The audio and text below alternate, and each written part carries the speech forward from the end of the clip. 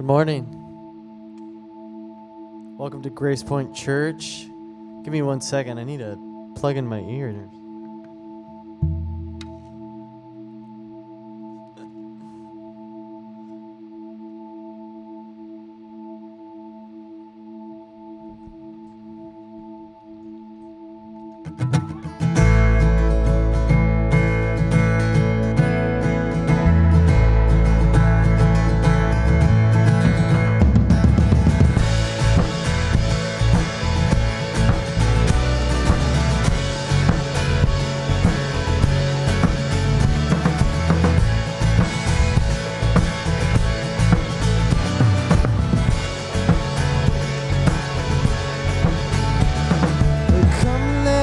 Worship our King. Come, let us bow at His feet. He has done great things. See what our Savior has done. See how His love overcomes. He has done great things. He has done great things.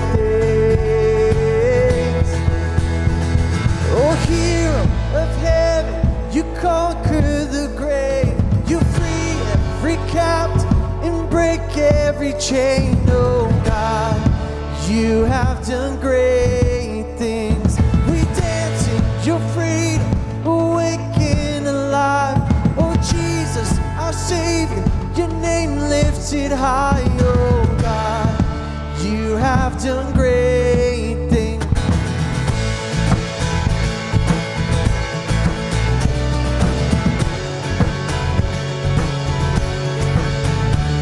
Been faithful through every storm. You'll be faithful forevermore. You have done great things, and I know that you'll do it again. For your promises, yes and amen. You will do great things. God, you do great things. Oh, hero of heaven, you conquer the grave. You free every captive and break every chain. Oh God, you have done great things. We dance in your freedom, awaken alive. Oh Jesus, our Savior, your name lifted high. Oh God, you have done great things. Put our hands together. Hallelujah, God, above it all. Hallelujah, God, unshakable. Hallelujah, you have done great things. Hallelujah, God, above it all. Hallelujah, God, unshakable. Done great things. You've done great things. Oh, hero of heaven, you conquered the grave. You free every captive and break every chain. Oh God, you have done great things. We dance in your freedom, awaken alive. Oh Jesus, our Savior, your name lifted high. Oh God, you have done great things. You have done great things. Oh God, you do great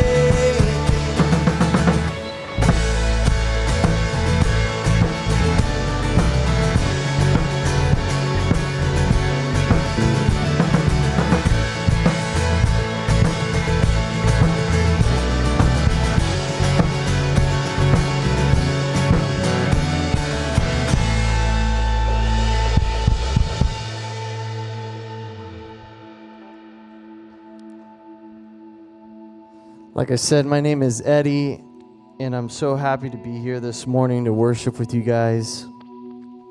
And as we just go into this next song, my prayer would be that we would just open our hearts this morning to receive what God has for us. So let's continue to worship in song.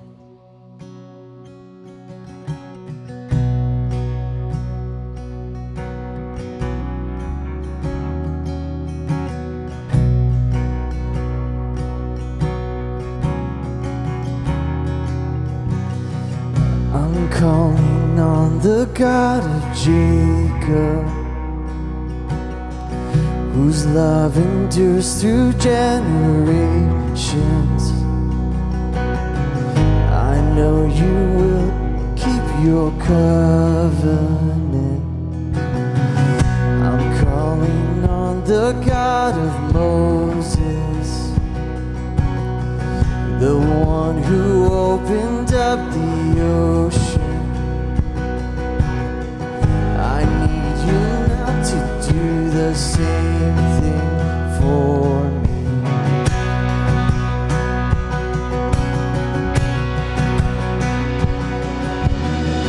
Oh God, my God, I need you.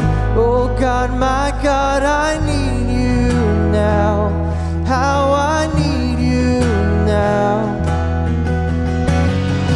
Oh rock of ages, I'm standing on your faithfulness. Oh, your faithfulness.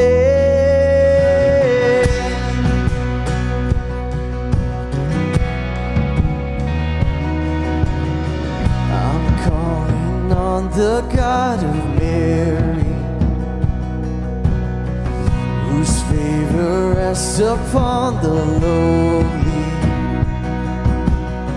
I know with you things are possible. I'm calling on the God of David, who made a shepherd more courageous. I may not face Goliath, but I've got my own giants.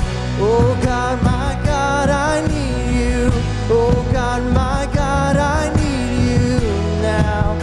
How I need you now.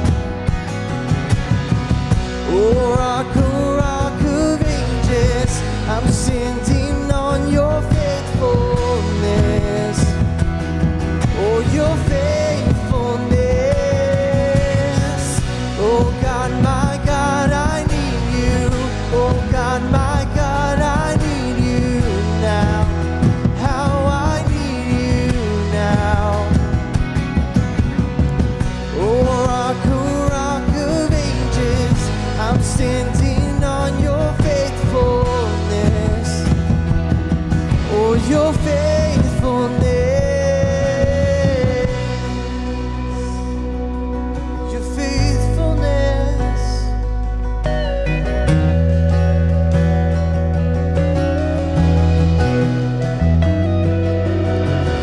You heard your children, then you hear your children now.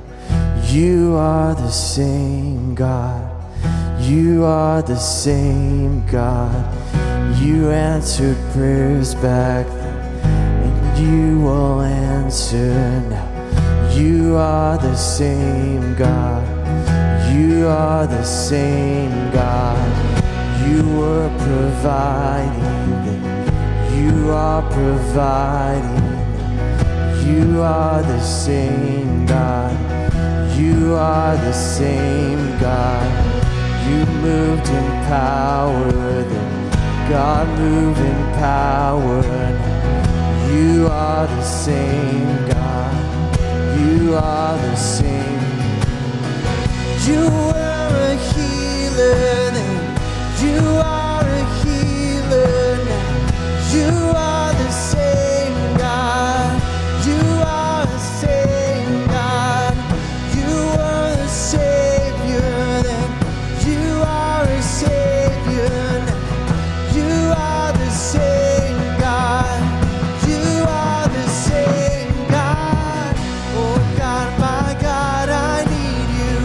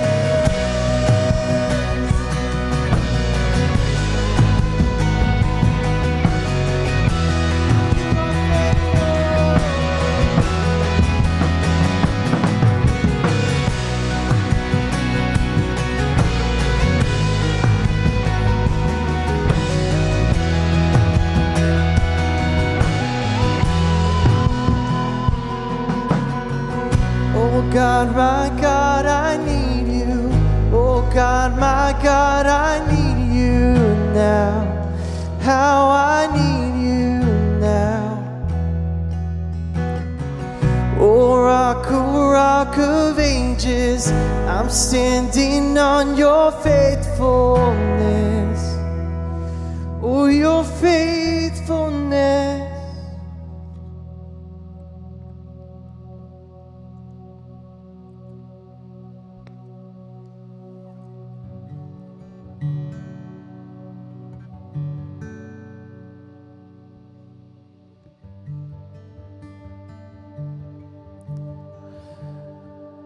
Holy Spirit, we invite you this morning to captivate us, to meet us where we are. I pray that we would continue to worship you, that we would lay our burdens at your feet, God.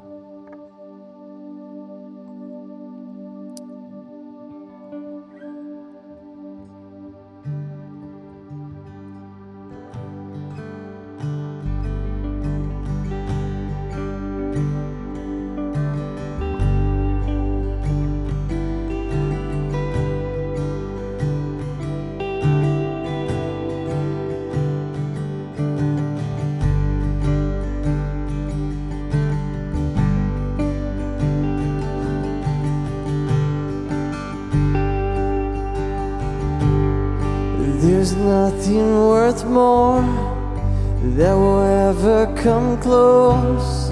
Nothing can compare. You're our living hope. Your presence, Lord.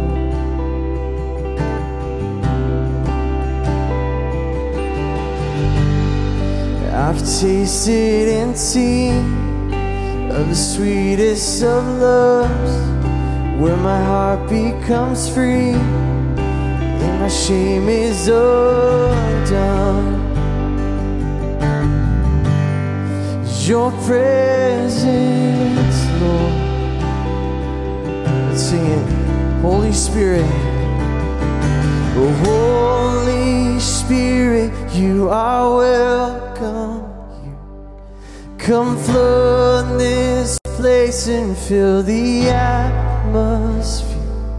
Your glory, God, is what our hearts long for.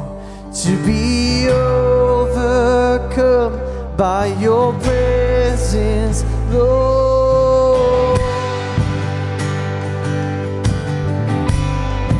Your presence, Lord.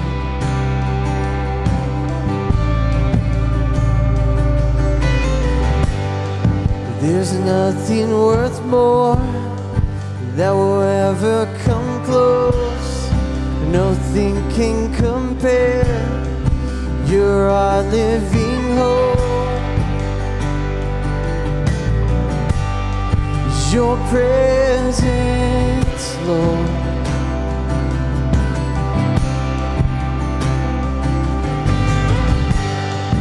I've tasted and seen of the sweetest of loves, where my heart becomes free and my shame is undone.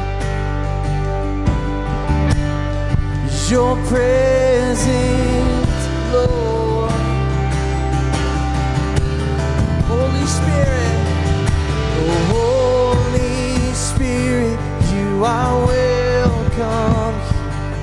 You come flood this place and fill the atmosphere. Your glory, God, is what our hearts long for. To be overcome by your presence.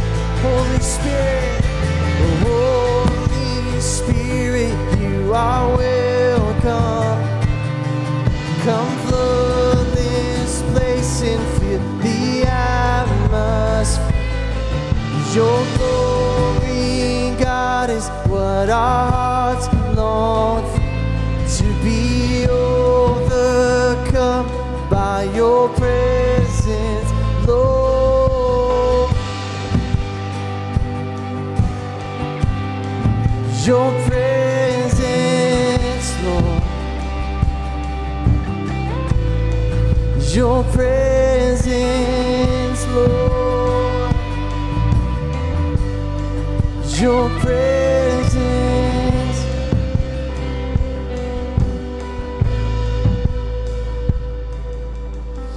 Let us become more aware of your presence. Let us experience the glory of your goodness. Let us become more aware of your presence. Let us experience the glory of your goodness. Let us become more aware of your presence. Let us experience the glory of your goodness. Let us become more aware of your presence. Let us experience the glory of your goodness, Lord.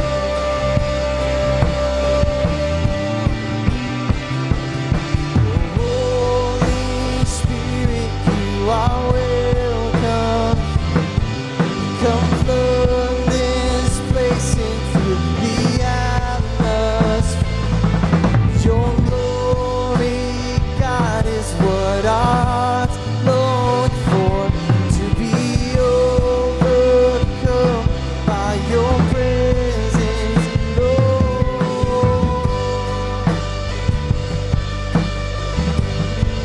Your presence, Lord.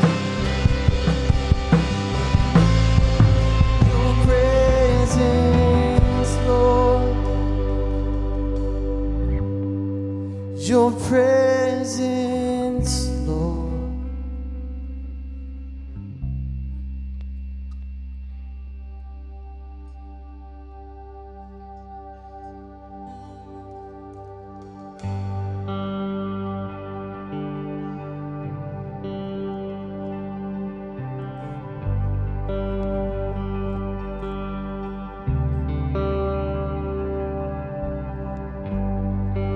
Worthy of every song we could ever sing. Worthy of all the praise we could ever bring. Worthy of every breath we could ever breathe. We live for you.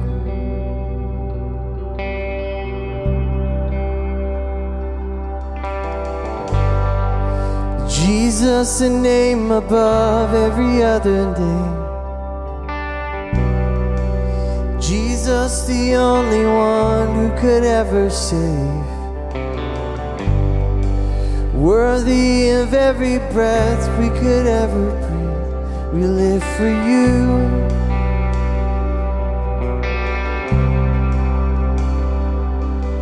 Oh, holy, there is no one like you. There is none beside you.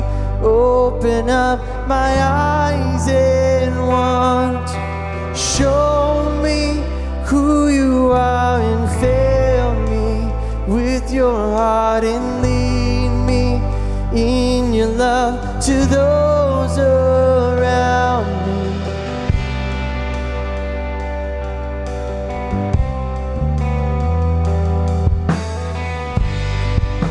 Worthy of every song we could ever sing. Worthy of all the praise we could ever bring. Worthy of every breath we could ever breathe. We live for you. Oh, we live for you. Jesus, the name above every other name. Jesus, the only one who could ever save. Worthy of every breath we could ever breathe. We live for you. Oh, we live for you. Holy, there is no one like you. There is none beside you. Open up my eyes in wonder.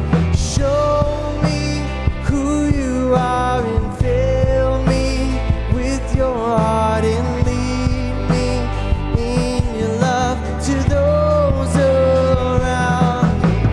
Holy, there is no one like you.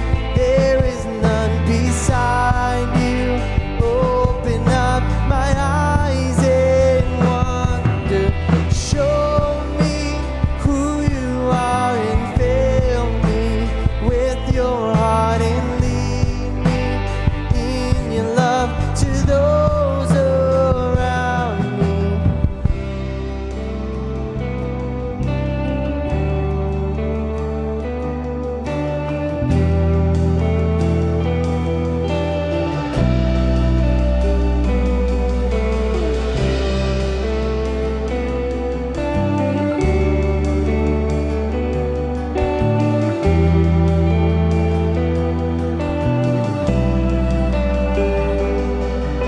And I will build my life upon your word.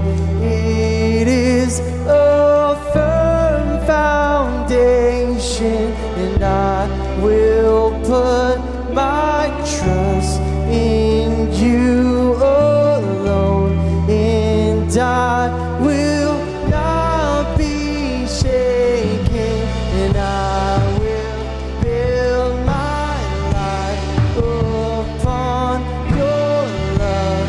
It is a firm foundation, and I will put my trust in you alone, and I will not be shaken. Holy, there is no one like you. There is none beside you. Open up my eyes in wonder. Show me who you are and fill me with your heart and lead me in your love to those holy. Oh, holy, there is no one like you. There is none beside you. Open up my eyes in wonder. Show me who you are and fill me with your heart and lead me with your love to those I will build. And I will build my life upon your love. It is a firm foundation, and I will put my trust in you alone, and I will not be shaken, and I will build my life upon your word. It is a firm foundation, and I will put my trust in you alone, and I will not be shaken. Father, would we continue to trust you? I pray as we just opened your word this morning that we would just be ready to receive, that our hearts would be open, that our minds would be open. We love you and we pray these things in your name. Amen. Amen.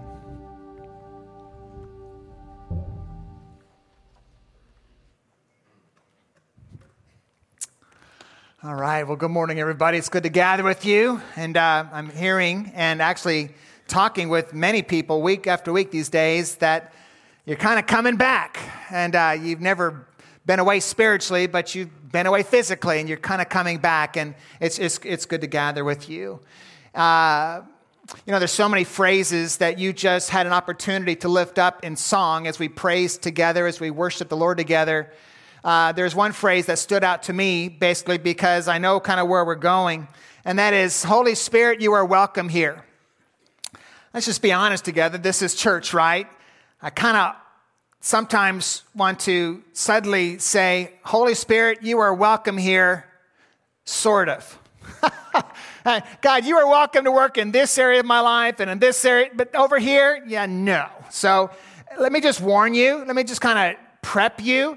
We're going to get a little personal this morning towards the end of this message, and we're going to go after something that I really want to encourage you. If you really want more of God's presence filling and fueling your life, you just can't be defensive where God wants to do his work.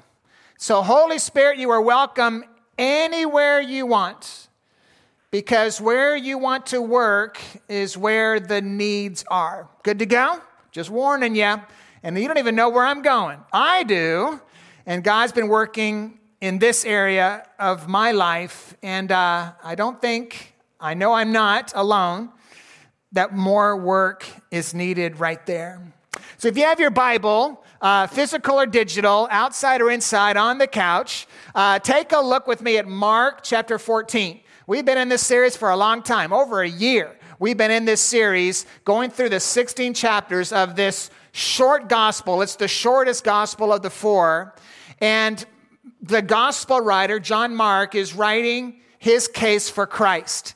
He's calling people, especially those outside of a Jewish context. He's writing to the capital city of Rome and its surrounding Gentiles, and then it becomes a circular letter. What about the rest of us that don't have a Jewish background? And so he makes your life about Jesus' mission. He came for you too. He came for me too. So have you decided yet what to do with this man? Is he more than a man? Is he Messiah? Is he just for the Jew? Is he also for the Gentile? Is he for the people back then? Is he for people today? And do I buy in or do I back away? We've been in this now for quite some time. But sometimes when you buy in, like Peter, he's going to be the focus of this morning. Sometimes even when we buy in, we back off. And then what do you do then? That's the focus of this morning. So let's just go ahead and dive right on in. Let me give you a little bit of where we've been. I'm calling this message Peter's trial. Peter's trial went on the same time as Jesus' first trial. Next Sunday, Jesus will be tried in a Roman court with Pontius Pilate. And that's next Sunday. This morning and last Sunday, he was in the Jewish trial. The Sanhedrin, the 70 elders of the Jewish people, they get together and they try Jesus and they convict him for claiming to be God himself. We talked about that last Sunday. So again, the first trial happened inside the house of Caiaphas, the high priest at the time. And you heard his testimony, Caiaphas said. You heard his blasphemy. He proclaims to be him. He proclaims to be God. What is your decision? And they all condemned Jesus as deserving death because no man can deserve or can declare him to be more than a man and get away with it on our watch. And some began to spit on Jesus and to cover his face and to strike Jesus, saying to him, prophesy. You claim to tell the future. Well, who hit you? And the guards received him with blows. So again, Jesus' trial is concluding on a Thursday night. The same time, Peter's trial is also going to begin and conclude the same night on the outside. There is a courtyard outside of Caiaphas' larger house that literally 70 of the Sanhedrin elders could fit into. When Peter is waiting on the outside, warming himself, some questions, some accusations come his way. And these are the same questions, and I would say accusations. I wonder if we would be found guilty. That's where we're going to go. So let's dive on in. To kind of ramp up to the next passage we're going to look at, let me go back a little bit, but not just go back and deal with all the stuff we've unpacked, but let's focus in on Peter. And so let's go back to verse 46.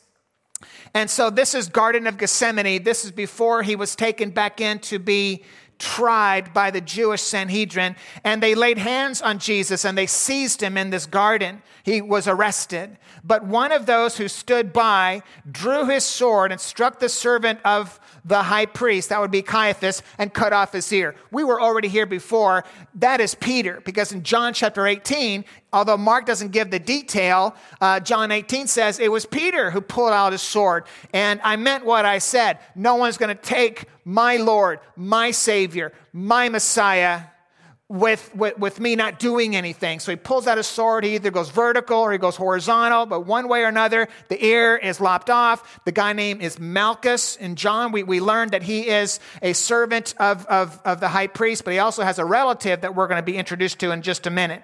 So that's Peter. Peter is being a soldier. He's being a warrior and a defender of Jesus, showing some courage. And then at that moment, basically Jesus saves his life, because the Romans are about to take Peter out. You don't do that, because they're right there with their swords and clubs. And Jesus says, stop, everybody. We're not going here. Peter, put away your sword. He heals the guy's ear. And basically Jesus says, I'm the only one that's going to be arrested tonight. And they took Jesus, and everybody flees. Well, where did they go? We know at least one, and this is back in the Gospel of John, we know at least one didn't go too far. See, again, it's the Mount of Olives right outside the eastern side of the Temple of Jerusalem, the old city of Jerusalem. And there's a lot of olive trees on the Mount of Olives. So most likely, Peter didn't run too far. He ran far enough away so he's not arrested, he's not taken. But then he's watching Jesus. And he sees them take Jesus. And he sees the torch club crowd and take Jesus back into the city. And we know that Peter follows him from a distance. So here we go. So verse 53, and they led Jesus back into Jerusalem to the high priest, to the house of Caiaphas, and all the chief priests and the elders and the scribes came together. It took a little time for the 70, for the Sanhedrin to gather in his larger house. And so literally in John, we also know some more detail that they first take Jesus from the Garden of Gethsemane, right on the western side of the Mount of Olives, and they first take him to the earlier high priest, a guy named Annas, Annas. And actually, he is the father-in-law of the current high priest, Caiaphas. And so they first go to the house of Annas, and they get a few questions out of the way. My guess is it's because it takes time for the 70 to gather for the real trial at Caiaphas' house. And so someone sends a text, we're all here, we're good to go. So then Peter follows Jesus and the crowd and the Romans and the Jews from Annas' house. Now they go through the streets and they're finally at Caiaphas' house. And this is where we pick up the story. And Peter had followed him at a distance right into the courtyard of Caiaphas. So Jesus is upstairs and he is on trial. And now Peter is downstairs outside in a courtyard, warming himself by a fire with some other Roman soldiers and a few servants. So Peter had followed him at a distance and right into the courtyard of this high priest. And he was sitting with the guards and warming himself at the fire. So it's interesting that Jesus is inside, Peter is outside, and he's keeping his distance. I'm going to bring that back towards the end. And so now, finally, this is the context here. Let's go ahead and dive right on in to verse 66. Now, what happened, not inside, that was last Sunday. This morning, what's happening on the outside? What's happening in the trial of Peter? Well, here we go. Verse 66. And as Peter was below in the courtyard outside, one of the servant girls of the high priest came up to Peter. And seeing Peter warming himself with everybody else, his hoodie is over his head, that kind of thing. She kind of looks at him, and seeing Peter warming himself, she looks at him and says, "You also were with the Nazarene Jesus." Now, my guess is, before she spoke up, Peter was very aware of the Roman soldiers, maybe a little intimidated by those people. He was not intimidated by the servant girl until she spoke up. It wasn't who she was, it's what she said. And so, that basically turns Peter towards the denier of this story. So you also were with the Nazarene Jesus, verse 68. But he denied it. No, not me. I neither know nor understand what you mean. And so he backs off a little bit, and he went out into the gateway, and the rooster crowed. Now, I'm not going to go ahead and keep focusing on what I'm about to say, but I'm going to go ahead and just kind of push pause and just kind of give you a moment. We need to consider God's warnings as opportunities to repent and turn back to the path God has for us. And it's interesting, remember, and we looked at this more the last Sunday and the Sunday before, that Peter was so confident, along with all the other disciples, that we will never betray, we will never flee, we will follow you to the end, we will even die for you. Remember that? And then Jesus says, listen, all of you are going to run, all of you are going to flee. And Peter, before the rooster crows twice, you're going to deny me 3 times. Well, Peter said, that's not going to happen. And he was very confident and self-reliant. Remember back in Mark, verse 29-31, back in the upper room, Peter said to him, even though they all will fall away, I will not. And Jesus said to him, truly I tell you, this very night before the rooster crows twice, you will deny me 3 times. But he said emphatically, if I must die with you, that's not going to happen. I will not deny you. And they all said the same thing. We talked about this 2 Sundays ago, where in theology, God's sovereign will doesn't mean he causes everything that happens. He knows all, but he doesn't cause all. So I think Jesus was saying what's going to happen because he knows, and it was revealed to him by the Holy Spirit. But I want you to remember, when Peter knows what he did, he doesn't say, well, I guess I had no say in this. I guess it was just as God said. No, he weeps bitterly because Jesus prophetically said something. And he was trying to woo Peter just like he was trying to woo Judas. And we talked about that 2 Sundays ago. But here's where I want to go this morning. Where in your life has the rooster crowed once? And that is a warning for you to stop and not keep going where you're going before the rooster crows again. I mean, Peter was told, oh, that'll never happen. But when the rooster crowed once, I wonder if he remembered, wow, I just did what I said I would never do. Listen, let's just be honest. We do that. When was the last time you were humble to the point, I can't believe I said what I just said? Can't believe I did what I just did.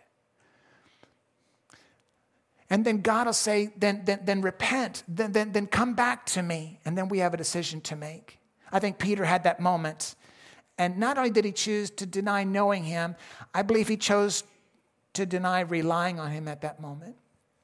All right, let's get back to the passage. And so again, let's get back to verse 69 now. So after the rooster crows once, after he denied once, the girl comes back to Jesus.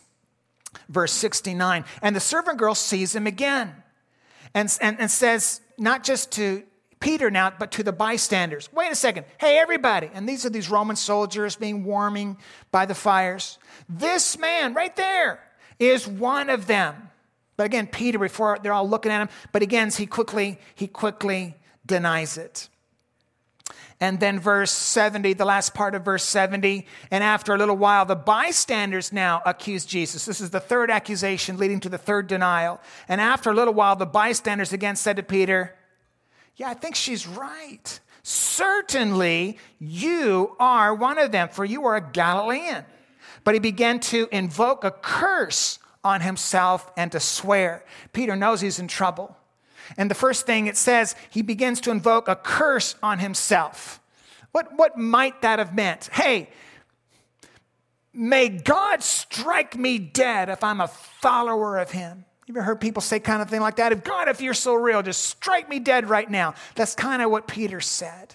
Now, he believed in Yahweh. He believed in Jesus. I think he was crying out for mercy at this point. But he brings a curse on himself, and then he begins to swear. What did he do? We don't know. He might have said, to hell with all of you. He tried to say something so ungodly that they would think, yeah, okay, you proved your point. He begins to invoke a curse on himself and to swear, I do not know this man of whom you speak. It's interesting. Then they back away. Okay, calm down. You obviously are not one of them. I guess you're one of us. And that's how that unpacks. And then verse 72, and immediately the rooster crowed a second time. And Peter remembered how Jesus had said to him, before the rooster crows twice, you will deny me 3 times. And notice how his response, he was very aware of his volitional will. He was very aware that he was not a robot, but basically he was making his decisions. And he chose to do what he swore he would never do. And he broke down and wept. There's something about Luke's Gospels. We already looked at John 18. Let me give you a little bit of Luke 22 now, just a little bit, because there was a moment that I think caused Peter, as Luke says, to weep bitterly. Jesus and Peter had a moment. Remember, Jesus is upstairs in one trial room, probably a larger room, where the 70 gathered and Jesus was convicted. Well, the next step would be that now they got to go to the Roman trial because only the Romans can truly carry out the death sentence. So what do you do? Because Pilate's not awake. This is in the middle of the night.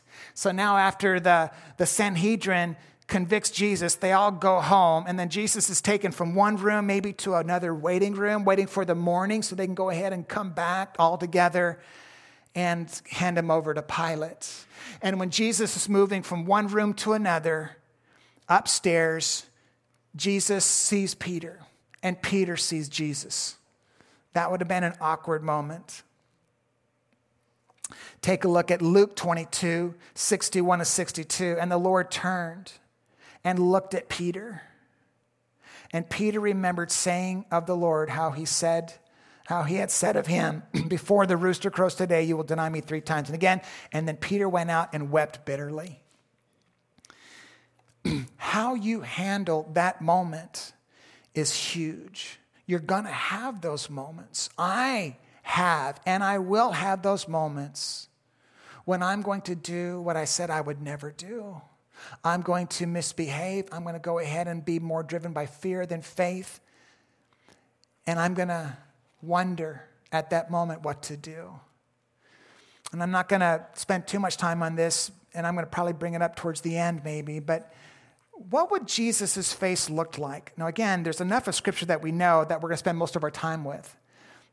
But let me just kind of push this a little bit, especially for some of you that have similar religious baggage like me. I was raised in a church where basically I came to church, but honestly, I kind of saw God as this big principal in the sky. I just saw him typically angry and disappointed with me. And I could never live up to my own standards, let alone his standards. And I always felt like I was disappointing him because I always felt like I was disappointing everybody else. Surely, God, I'm disappointing you too. I am convinced, based on the character of Christ, based on what we know of Jesus, and based on the rest of the Gospels and the rest of the Scriptures, Jesus was not scowling, looking down at Peter. That was a look of loving compassion. I love you. I'm not done with you. And I hope you remember, I'll see you again. Remember what Jesus says, we will see each other again in Galilee up north. So some of you, you've had these moments. Maybe some of you right now, you're living this moment where you know you are on a path that God doesn't want you on. And you literally are really hesitant to get honest with God because you don't want that scowl looking down on you. That's your baggage talking. That's not the Bible. And let's see, as this story unfolds, what Jesus and Peter do with each other. But let's get back to this story. So Luke weeps bitter tears. Here's what I want to do now. It's not just Peter on trial. I'm going to put you and I on trial. I'm going to put us in that courtyard and put me in this courtyard, and then I'm going to ask these same questions about me. And I'm going to encourage you to allow these questions, these accusations, to be directed towards you. So let me give you the three aspects of this courtyard trial. And then let's see how brave we can be this morning. Remember I said, Holy Spirit, you are welcome here, sort of. We'll see. Here we go. Here's the first one, the charge towards Peter and towards me and towards you, our commitment. First thing that Peter was accused of is who he's following. Take a look at 67 and 68 in Mark chapter 14. And seeing Peter warming himself, she looked at him and said, you also were with the Nazarene Jesus. Now, Jesus was a rabbi. You're not just with a rabbi, you are following a rabbi. So the first accusation is, you also were following this Jesus, this Nazarene. Question, was there enough evidence that night to convict Peter that he was a Jesus follower? Not so much. That's why it didn't take. Here's a question for you and I. If people were trying to accuse you and I of being a Jesus follower, would there be enough evidence to convict us? That was the first one. And it's interesting, in John 18, verse 26, we're not going to go there. This servant girl was so maybe hypersensitive on rooting out all of Jesus's followers, because in John 18, she not only was a servant girl of Caiaphas, she was a relative of Malchus, and Malchus was the one that Peter chopped his ear off. So basically, she had some emotional skin literally in the game, right? And so she was hypersensitive. No, I think you're the one. You're one of those followers. And then Peter says, no, I'm not. I'm not following him.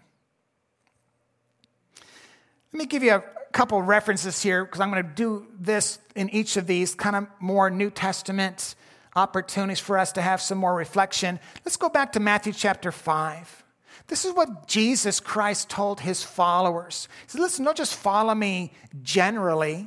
Follow me in your relationships. Follow me with your resources. Follow me with your priorities. Let your light shine for people, and may how you follow me point people to me. That's pretty much what he said in his sermon. Let me read it for you. You are the light of the world.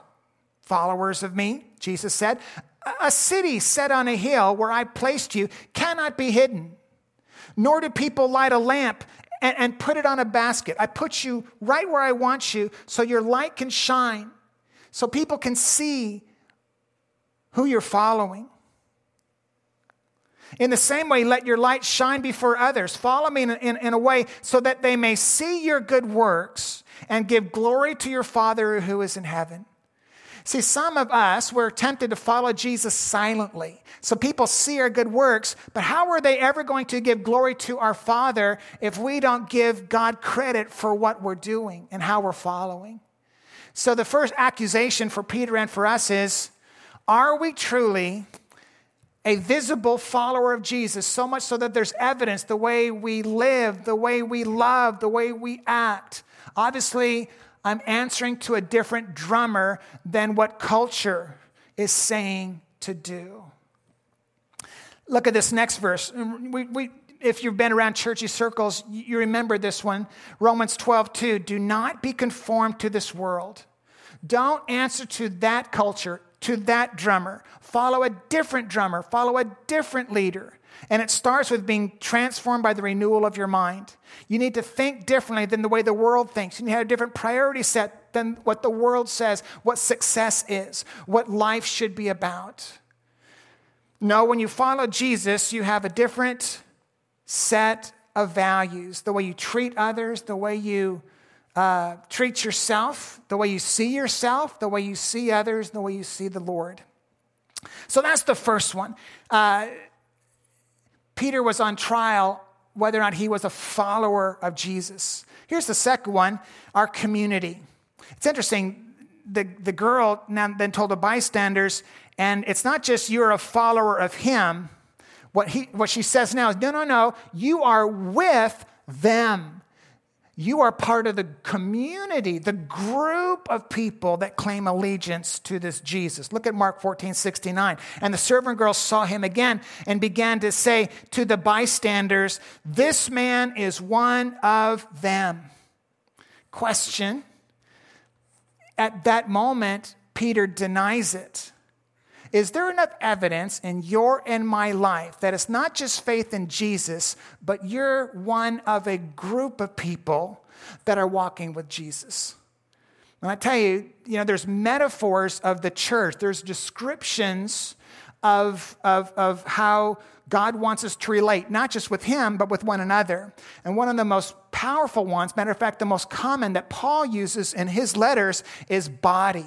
We are the body of Christ. Now, why would Paul say that over and over and over again? Again, it's the most common metaphor that he uses because it's not enough to believe in the head, accept Jesus as Lord and Savior. Jesus says now be part of the body, be connected with other members.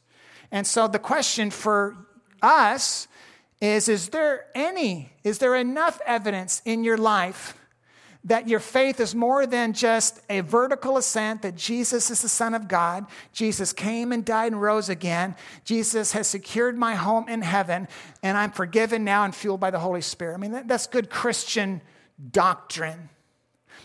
Jesus and Paul and the whole Bible encourages us to have a sense of vertical commitment, but also horizontal commitment and connection. And so again, you are one of them. I wonder if you would not only be accused one of him, but are you connected with other brothers and sisters so much so that there's evidence in a courtyard or wherever? No, I am one of them. Because what would you point to?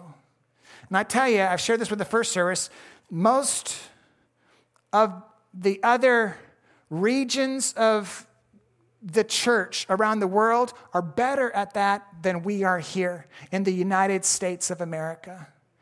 And there are many of us that say, it's all about me and Jesus, and I don't know if I have time for the rest of you.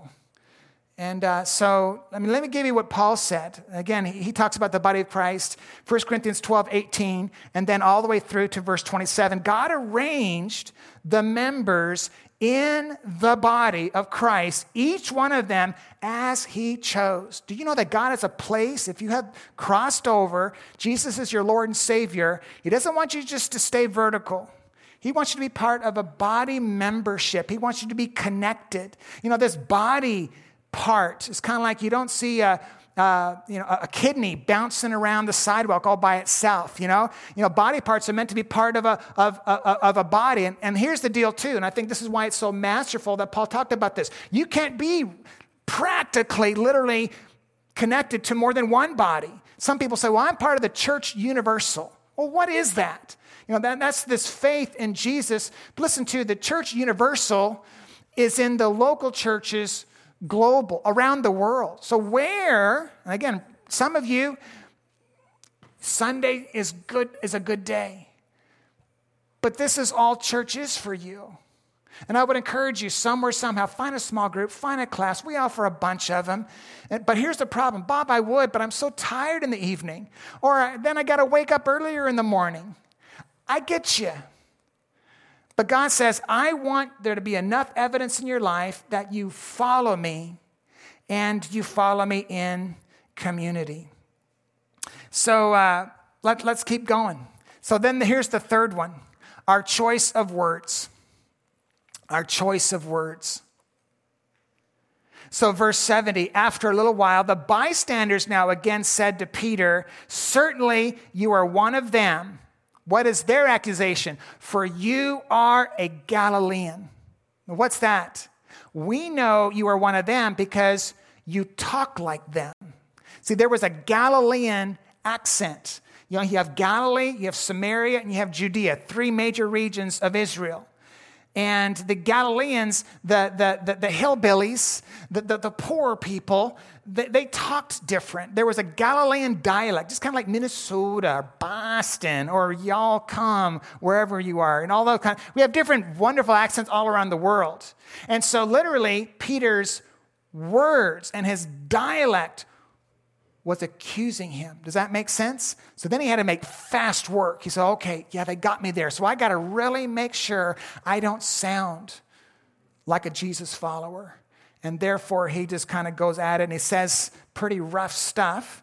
So much so where they say, whoa, okay, back off. Okay, we got you. You obviously are not one of them. You are one of us. So, church, Bob, we're all in this together. Holy Spirit, you are welcome here. Is he? How are your words? How connected are you to real community? And how are you doing when you follow Jesus when he wants to lead you in a way that really is uncomfortable? But here's where I want to go for the rest of this morning, because the mouth that we have, the words that we choose. I'm going to stop the gospel story. We're going to get back into the Roman trial next Sunday. But now if you have your Bible, turn to James chapter 3. Because what I want to do, I'm going to push a little bit more into how important it is for our mouths to represent Jesus well. Man, it's throughout the scriptures. And if there was any chapter to really grasp and meditate on. I think there's 18 verses in James chapter 3. The whole chapter is about the power, the purpose of the mouth, of the tongue. And so I'm just going to give you the first part of it, and then actually in some of the small groups that we have, you do a sermon-based discussion guide that we put together. You're going to unpack the rest of it if you're in one of our groups. But for now, let's take a look at James chapter 3. He sets the tone for this in James chapter 3, verse 2. Take a look. For we all stumble in many ways. You do. Peter does. What do you do when you stumble? We're going to spend some more time on that in the weeks ahead. But right now, let's take a look at what comes out of our mouths. For we all stumble in many ways. And if anyone does not stumble, notice what he says. In what he says, that's the focus. If you don't stumble in what you say, then you're perfect. That's kind of what he's saying, because you're a perfect person.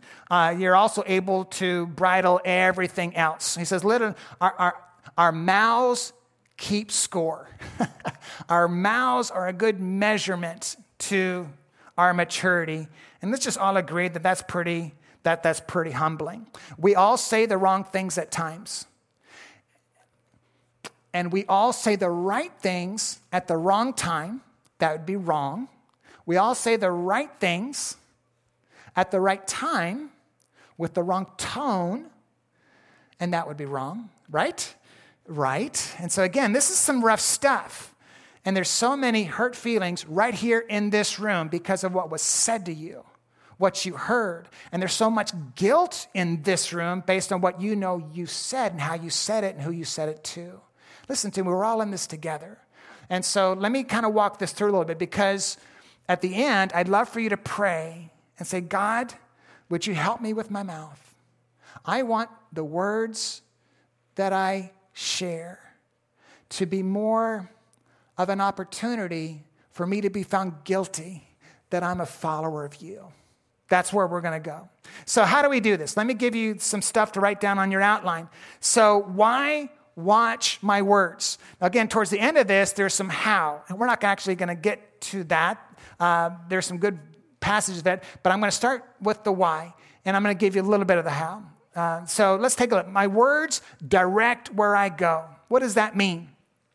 If you don't like the trajectory, the direction of a certain relationship, you might want to change what comes out of your mouth in that relationship.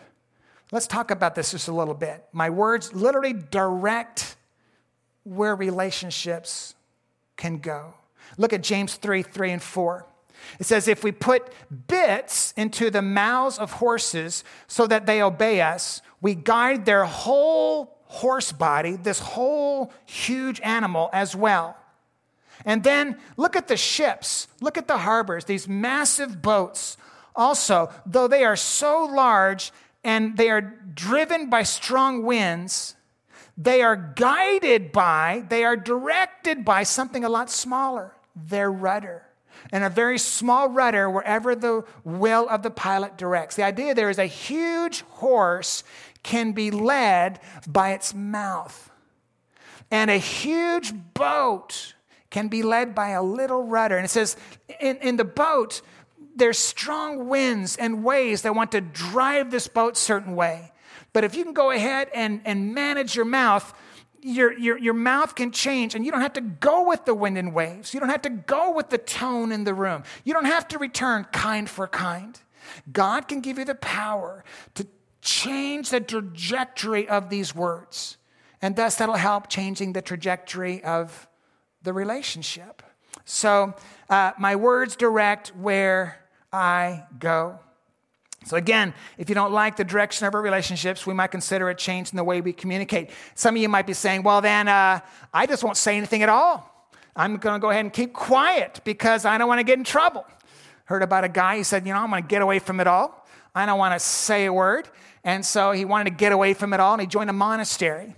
And this certain monastery had a 3-year probation that you couldn't say anything out of your mouth except for 2 words after each year for 3 years. Follow me?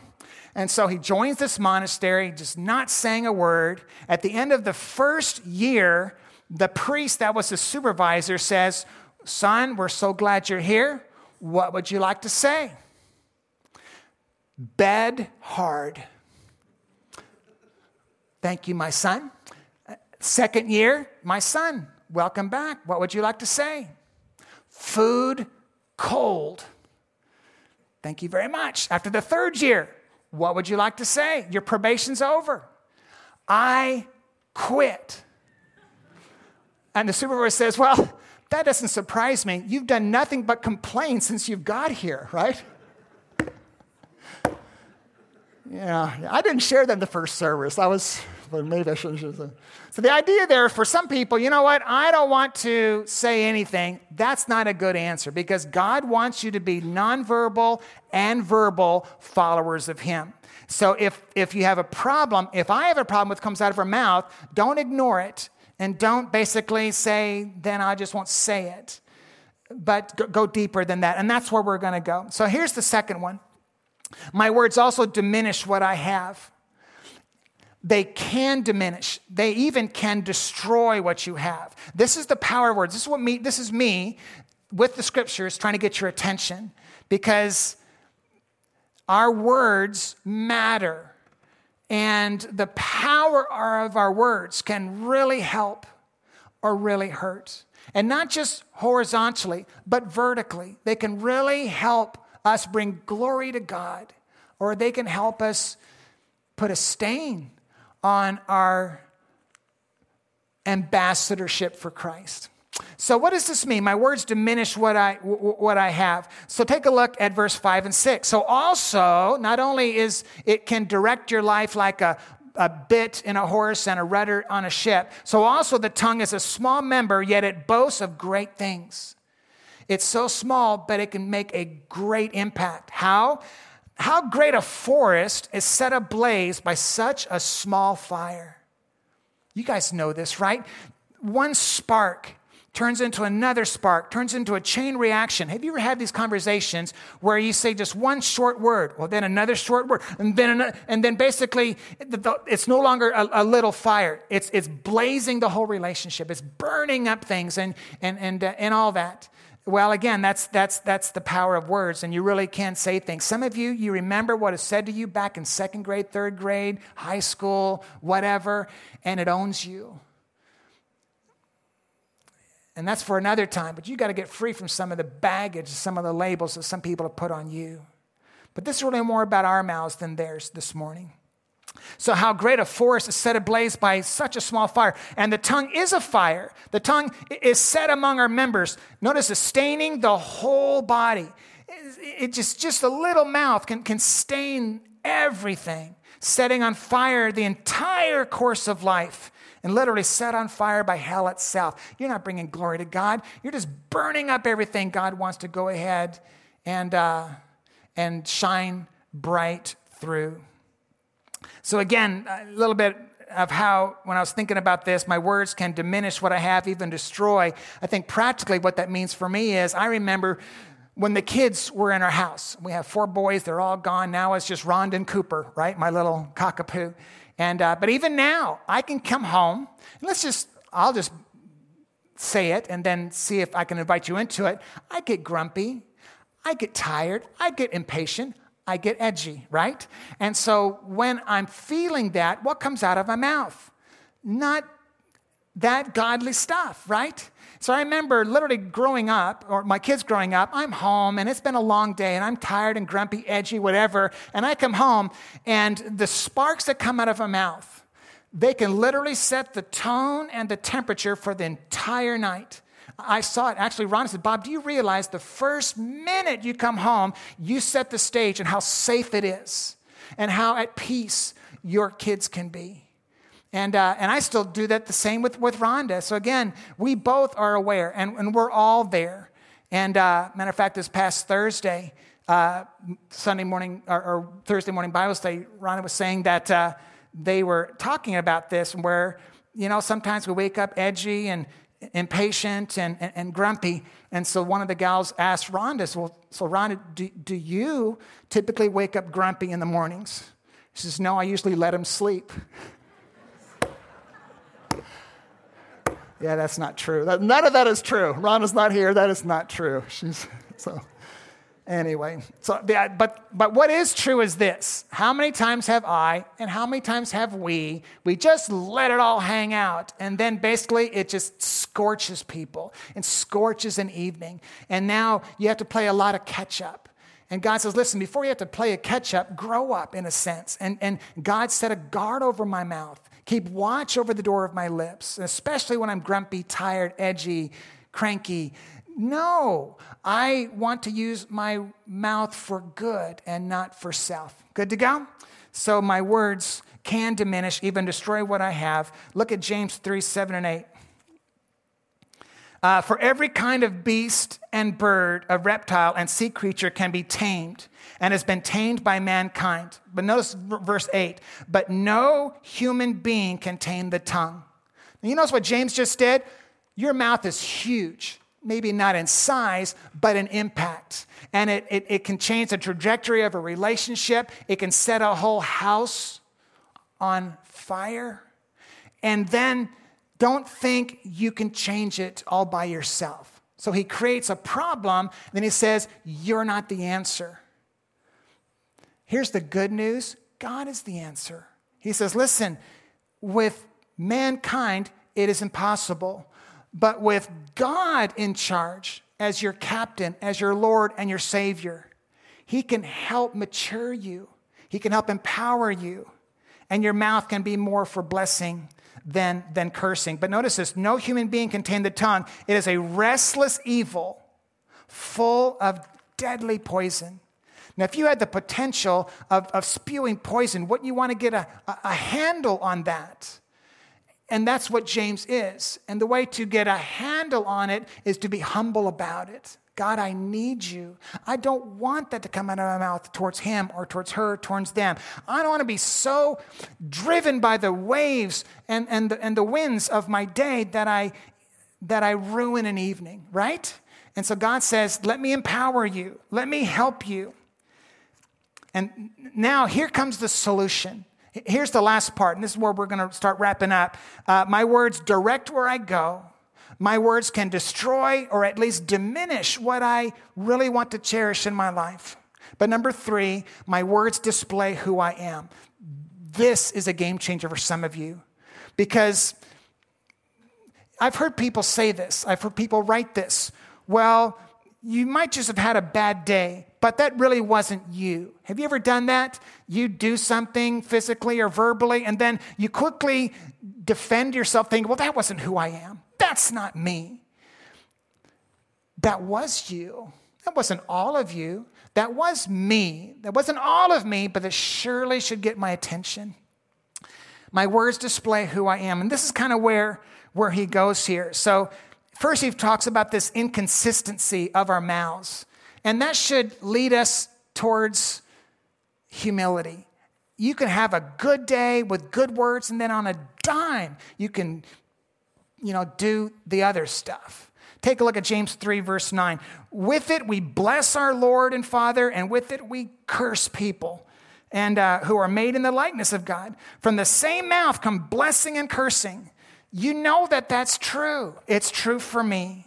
These things ought not be so. So then what do we do about it? Take a look at verse 11. And this is where the root of the problem is, and this is where the solution is found. Does a spring pour forth from the same opening both fresh and salt water? No. Neither can a salt pond yield fresh water? Well, no. What's it saying? Whatever's inside comes outside. You can put a sign on it. That's not going to change anything. But if there's something inside, it's going to come out. That's the point. So I guess my words display who I am, whether I like it or not. Man, that's a game changer, because then if that is who I am, how can I be a better am? How can I be a better me? If I can't change, who can? And God says, give it to me. Give it to me. Give your life to me. Take a look at Matthew chapter 12, verse 34. For out of the abundance of the heart, the mouth speaks. Some of you, that's a game changer, because you thought your problem was above the neck. It's not. There's a heart issue. There's a gut issue. And there's something in you that's coming out, and the stuff that comes out you don't like, and the people around you don't like it either. Let me talk about another game changer for me, because again, this is not just for those who are not following Jesus. And honestly, it starts, real change, real transformation starts at salvation. It doesn't stop there. It starts there. But I tell you, a game changer for me is Galatians chapter 5. Galatians is one of the many letters that Paul writes to Christ's followers in the first century. He just says, guys, don't go back to legalism. Stay faithful to your Lord and Savior, Jesus Christ. But he says, listen to me. There is a civil war going inside you, self and spirit. And literally what he says is, and pay attention to your mouth, because your mouth typically keeps score. Which one is currently winning? That's the context. Take a look at Galatians 5, verse 17. It says, the sinful nature in a Christ follower wants to do evil. There's still a pull south towards sin, which is just the opposite of what the Spirit wants. And the Spirit gives us, who's the us? Those in Jesus, those who have bowed the knee to Him. And the Spirit, Holy Spirit, gives us desires that are opposite of what the sinful nature desires. These two forces in us are constantly fighting each other so that you are not free to carry out your good intentions. You know, some of you were raised in churchy circles where you could never admit how much struggles you have. Listen to me. Christ followers struggle. We all struggle with our words. We all struggle with our thoughts. We all struggle with our actions. What are you pretending? It's not a problem. God says you can either humble yourself and get help, or you can protect yourself and stay weak. So my words display who I am. I guess what I'm doing right now is I'm coming after some of you. Don't defend it. Don't excuse it. Get help with it. And then this is the last verse for the morning, James chapter 3:13. Who is wise and understanding among you? Here's the deal too. Well, I guess it's not that big of a problem because I know a lot of Bible above the neck. This is where James concludes his case that you need Jesus to help manage your mouth. Maturity is not about education. It's not about degrees behind your name. Notice what he says about who the mature and who the immature are. Who is wise and understanding among you? By his good conduct, let him show his works, and meekness of wisdom, being gentle, being under control, being a non-anxious presence in the room, being the patient one when everyone else is not. But if you have bitter jealousy and selfish ambition in your hearts, don't boast how mature you are. For where jealousy and selfish ambition exist, there will be disorder and every vile practice. I guess I'm coming after this because I want a church that's unified. I want to be part of a church that gives glory to God based on how he heals and reconciles relationships when mouths are more managed by his Spirit than our self-effort. Good to go? So let's go back to a courtyard. Peter initially was following at a distance. Do you remember that in Mark 14? Listen to you. Some of you, that's right where you are. I'm following at a distance. Now what will you do? My guess is you're going to get farther or you're going to get closer. You can't stay in the middle. We invite you to be part of a church family, and we can help together grow healthier vertically and healthier horizontally. All for him. Will you bow your heads? Let's pray. Father, thank you for what you're doing. Thank you, God, for the opportunities, for miracles in our lives as we say, God, you and your Spirit are welcome in the areas of my life that need the most work. Father, I thank you for the safe place that we can have at Grace Point Church where we can finally be real. We can finally get help. We can finally grow. And our words can bring you and others more glory. In Jesus' name, amen.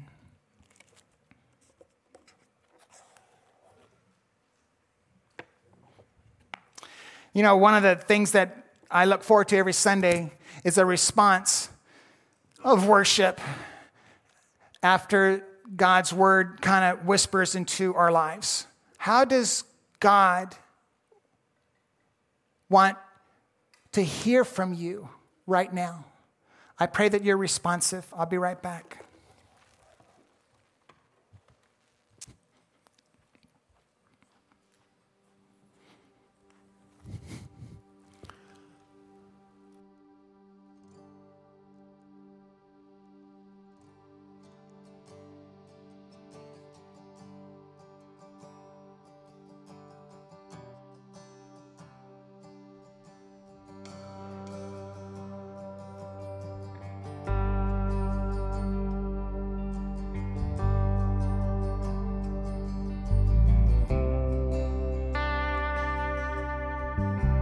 Holy Spirit, oh Holy Spirit, you are welcome here. Come flood this place and fill the atmosphere.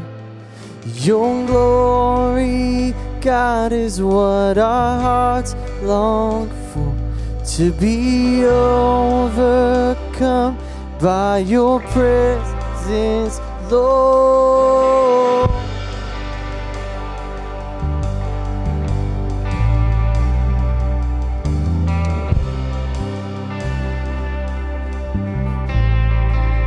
Holy Spirit, oh Holy Spirit, you are welcome here. Come flood this place and fill the atmosphere.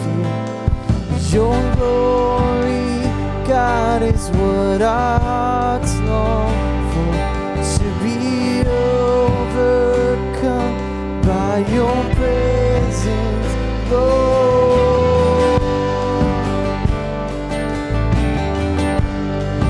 Your presence, Lord. Your presence, Lord. Your presence, Lord. Let us become Let us become more aware of your presence. Let us experience the glory of your goodness. Let us become more aware of your presence. Let us experience the glory of your goodness. Let us become more aware of your presence. Let us experience the glory of your goodness. Let us become more aware of your presence. Let us experience the glory of your goodness, Lord. Holy Spirit, Holy Spirit, you are welcome. Come flood this place and fill the atmosphere. Your glory, God, is what our hearts long for, to be overcome by your presence, Lord. Holy Spirit, you are welcome. Come flood this place and fill the atmosphere. Your glory, God, is what our hearts long for, to be overcome by your presence, Lord.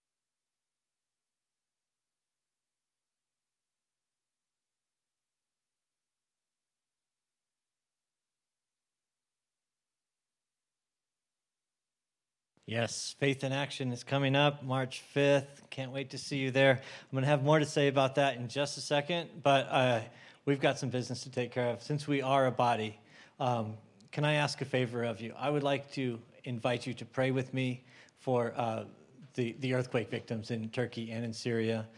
The last number I heard was 33,000 people have lost their life as a result of this. It's surely going to climb. Those numbers are out of date as soon as they're announced, and it's tragic. And Turkey and Syria both have a special place in my heart for reasons I won't get into here. But we don't manipulate your emotions around here. We try really hard not to. So that's not what this is. But I would like you to look at this picture. You see the rescue workers where a building obviously used to stand, but I want to point out all the buildings adjacent to it. They're mostly intact. The windows aren't broken. You know, I suspect if we looked inside, the furniture would still be there. But those buildings are uninhabitable as well. Those people are evacuated, living in a tent somewhere in the middle of winter, because you wouldn't sleep in that building and they won't either.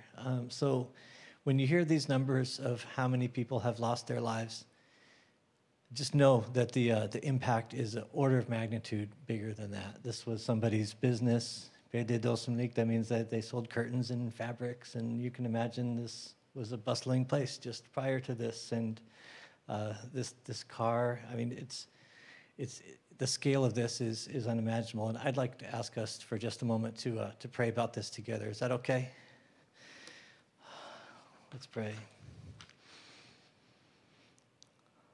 Lord, we do unite together as a body. We lift up the earthquake victims of Syria and Turkey to you. We pray for those working on the search and rescue teams. Would you continue to give them success, as we've seen, for those freeing the victims trapped in the rubble? Would you keep them encouraged, despite the horrible job that they have to do in the dismal conditions? We pray for those that are displaced by this event. Would you provide them with safe, temporary shelter quickly, Lord? Lord, together we mourn with those who are mourning the loss of loved ones. Lord, I ask that Psalm 34:18 would be real to them, that you would be near to the brokenhearted, and that you would save the crushed in spirit. Lord, I ask for mild weather. I ask for the provision of warm blankets and sleeping bags and tents for those that are outside during the winter. We pray for these Syrians who have already been subjected to decades of civil war and violence in many forms. Lord, I pray that as a result of this, that many would meet your Son and gain the comfort of the Holy Spirit. I pray for believers that are in this region, that they would be empowered to minister in this time of crisis. I pray for the local and the international aid workers that have been activated to respond. Would you give them overflowing hope that they can share with the afflicted? Lord, we pray for first responders and their families. We know that they have experienced immense trauma during this time. Perhaps they don't even realize it yet. Lord, would you comfort them? Would you be close to them? Lord, I ask for wisdom for the governments and the authorities that have to facilitate and coordinate this work. Lord, despite all of this, Lord, we are confident, even though we don't understand it. We know that you are on the throne and that you are still God. And Lord, for that reason, we lift this all up to you. In Jesus' mighty name I ask it. Amen. All right, thank you for that. I will have an opportunity for you to respond in a tangible way as part of our Faith in Action program. And it's a good segue into this. While you're here, I would invite you to go to the gazebo and sign up for one of the Faith in Action activities. You can do that today, and it's a great opportunity to ask any questions that you might have. There'll also be an email that you'll see. If you can't sign up today, if you're just unsure, look for an email in your inbox. If you're not getting our emails, make sure you fill out a communication card so you do. But these are some pictures of past things that we've done for Faith in Action. There's some yard cleanup. We picked up trash on the beach. We washed the police cars. How cool is that? In addition to that, we got some projects for you to bless our local ministry partners at the San Diego Rescue Mission and at Bridge of Hope. We also have a new thing this year where I'm looking for people that are in this congregation or perhaps congregation who need help at home. Maybe that's cleaning the rain gutters. Maybe that's change the batteries in the smoke detector, just some general cleanup stuff. If that's you, if that's somebody you know, would you write that on a communication card so we can pick some good candidates for us to bless in that way? And maybe that's something that you want to be a part of the solution to. Regardless of where you fall on that, outside, I've got details for all these projects, and you can sign up you and your family on that list. If you've got a beautiful red shirt like our spokesmodel had, bring that too. But if you don't, I'll have shirts for you. So if you have a shirt, let me know. Otherwise, I'm going to assume I need to get one for you, and I'll have those soon. I don't have them today, but I'll have them beforehand. The other thing you need to know is that we are going to meet here at 9:30 a.m. That's earlier than you normally are here if you go to the second service. But we're going to come together at 9:30. We're going to leave and disperse and go to our projects at 10 o'clock. Unless your project is here. One of those projects I mentioned earlier is Relief for Turkey and Syria. We are going to pack up some hygiene kits and some disaster cleanup kits. That means work gloves and masks for your face and big heavy-duty trash bags. We're going to package all this stuff up in 5-gallon buckets. We're going to ship it off, and it's going to make its way to the epicenter of this. And so I'd love for you to be a part of one of those projects. You can only pick one, but if you're torn, don't worry. We're going to do this again several times this year. So